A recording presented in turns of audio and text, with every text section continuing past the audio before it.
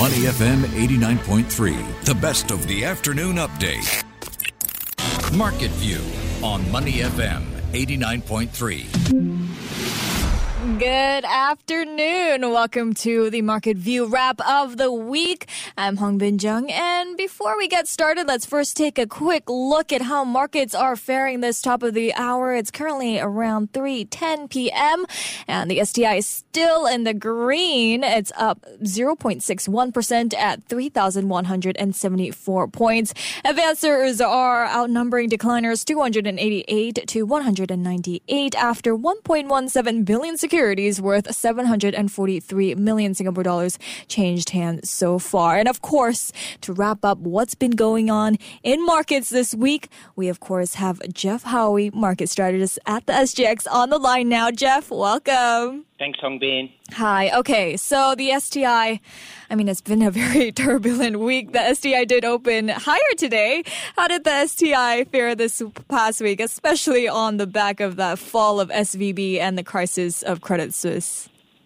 Yeah, like you said, turbulent week. So really it started when we were chatting last week. So we've got now 5.5 sessions of this wider trading range for the STI. Mm-hmm. It really still essentially has been range-bound, though, albeit choppy trading conditions between 3,200 and 3,100. Right. And we've had so for the 5 sessions, Friday through to Thursday, you've got the STI trading this 100-point range, institutions booking net outflows of a little over 100 million Sing, but the Singapore stock market booked more than 330 million of net retail inflows. Okay. So those STI stocks that drew the most net retail inflow for those 5 sessions, after the STI broke below 3,200 on the March 10th open, you've got DBS, UOB, OCBC, then Yangtze Jiang Shipbuilding, City Development, Keppel Corp, Venture, Jardine Cycle and Carriage, SGX and SATS. And then if you look at non-STI stocks that have also booked the most net retail inflows over those 5 sessions of last Friday through to yesterday close, it includes Suntec REIT, Digital Core REIT, Keppel REIT, Geoenergy Resources, Netlink, Halcyon Agri, Lendlease Commercial Trust, ESR, Logos REIT, Neo, and Riverstone. So ultimately, you've got sectors that saw the most net retail inflow over these turbulent sessions, were the banks, the industrials, the real estate sector, and other financial services. Okay. So how would you say Singapore shares performed compared to the rest of the region? Like, were they hit as hard or fared a little bit better? Yeah, I think, most of the region is down, but ASEAN has been a little more defensive. If you look at, let's say the past 2 weeks to encapsulate the whole recent turn markets have made, you've got the STI down around 1.5%. By comparison, Hang Seng's down 5%, FTSE Bursa Malaysia down 2%, Jakarta Composite down 3%, and FTSE China A50 down 4% in terms of percentage over those past 2 weeks. So, a little more defensive, but nonetheless, investors are all different in every part of the world, and all investors have different levels of risk tolerance. So there's no one hard rule in terms of the way in retail and institution investors all trade in these circumstances. Right. And as you mentioned earlier, we talked about, Asian stock markets as we were entering that whole SVB collapse, right? Yeah. And you mentioned, I believe, that local banks during that time wasn't really much affected in the beginning of that collapse. What about this week? Yeah, definitely. But the interesting thing is, it's not the collapse of SVP. It's not the global bank funding conjecture, and everyone's got a comment on it, right? And it's dominated the headlines. Right. It's not that which has driven the markets. It's 2 global central banks that have had a key role in establishing this STI trading range this week. So, facilitating financial stability is a key charter of central banks, just as much as management of price stability and inflation as well. So there's been 3 key announcements or developments per se this week that have really set the trading range for our local market here. So the first was before the Monday Asia Open, you had the Fed Reserve announcing that bank term funding program, and that's to bolster basically capacity in the banking system and safeguard those deposits. And then close to 24 hours after that, the second development was the Fed, and this coincided with some mixed feedback by the market on this bank term funding program. The Fed announced that its Vice Chair for Supervision, Michael Barr, will then lead a review of the supervision and the regulation of SVP, considering its failure. And then on the Wednesday evening, we had the Swiss National Bank and the Swiss Financial Market Supervisor Authority, got to get that right, announced then that the problems of certain banks in the US did not pose a direct risk of contagion for the Swiss financial markets. The SNB, it affirmed strict capital liquidity requirements were applicable to the Swiss institutions, and it did note that with the SFMSA that the Credit Suisse was meeting the capital and liquidity requirements that were imposed on the systemically important banks, and if necessary, SNB would provide Credit Suisse with liquidity. So those are the three, I guess, key developments that have really happened in the first half of the week and really set the tempo and the range for the market. Okay. Other than banks, though, who were the biggest movers this week? Yeah, it's interesting, right? Because, as we said, you had 100 million net insta outflow and retail coming in and putting in 300 million net retail inflow over the past 5 sessions.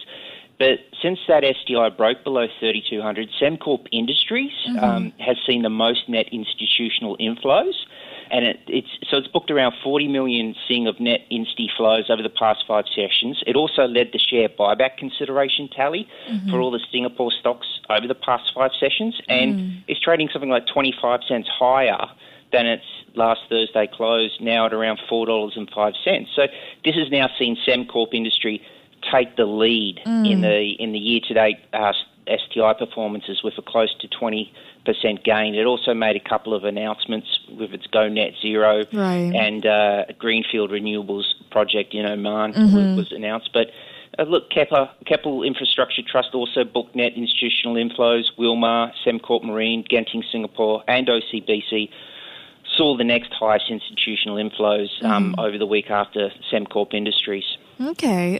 So over to now some economic data. We have those NODX numbers out today, earlier this morning, where key exports contracted 15.6% in February. What does this tell us about Singapore's economy? It was actually expected, the big number, but what we were looking for was a little bit of a silver lining. And the silver lining was in the trade with China. And if you look back at the second half of last year and for the month of January, the trade to China has been contracting at an increasing rate. So that for July and August last year, our Singapore exports to China contracted by 20%. And then for the months that followed, September, October, and November, I think it was down around, and December, I think, around then, it was down 30%, and then in January, it declined even further to 40%. Now, for February, it was closer to a 10% decline. So some deceleration in those declines to China, and that's obviously pretty important for our key traded tech stocks. That's why, coinciding with Venture being up 1.8% at the moment today. UMS is up 3.9% so far today. AEM's up 1.4%. And ISDN is up 3%. So there you go. That segment of tech stocks that's obviously closely related to global trade as well, and the outlook for China trade with Singapore is pretty important. So that was the lining, Hongbin. Okay. What about in terms of, Singapore? They also released its employment data earlier this week, where it saw the rate of employment back to pre-COVID-19 levels. What does that signal? Yeah, I mean, see, this is the thing. Global reopenings have been such an important economic driver. So, it was great. It's, even though we are expecting economic headwinds and slower growth to weigh on the labour market this year, hiring sentiments, back in December remained pretty positive. So I think it was unprecedented that close to 230,000 jobs put on in 1 year. So very strong. Largely also driven by the return of foreign workers following the relaxation of border controls. And We know it. We all see it on the streets. We're busy, thriving, back on. It's just that we do still obviously have to be mindful that we can't stay at home anymore. There's a lot of global economic challenges. We are very trade centred, and when you look at the big sectors that we need to fire the cylinders in, it's manufacturing, it's wholesale trade, it's the financial sector and the insurance sector, as well as information and communications technologies. Right. And I want to move away from Singapore now. U.S. EPI inflation was out this week as well. Any surprises? I mean, it was right on expectations. And that U.S. CPI headline, it is fast approaching this 5% handle. So we had 6% year-on-year gain, which is the lowest headline growth since September 2021. But the thing is, the US core CPI is a little bit more stubborn. It saw marginal month-on-month acceleration. So it was up 0.5% month-on-month in Feb, and that's up from 0.4% month-on-month in January. So you have those familiar drivers of continued wage growth, food inflation, shelter costs, services costs, all kind of still remaining at work. But nonetheless, the UOB looked at the result, and it still expects the US headline and core CPI to average 3% this year in 2023. Yes, it's above a 2% target, but the bank does maintain there are risks to those estimates on the upside, i.e. a rate higher than 3% at the end of the year. Okay. And of course, we have that Fed's interest rate decision next week. So with the CPI data and, of course, what happened in the past week, what can we expect? Can we expect the current turmoil in the banking sector to play a part in the Fed's next monetary decision?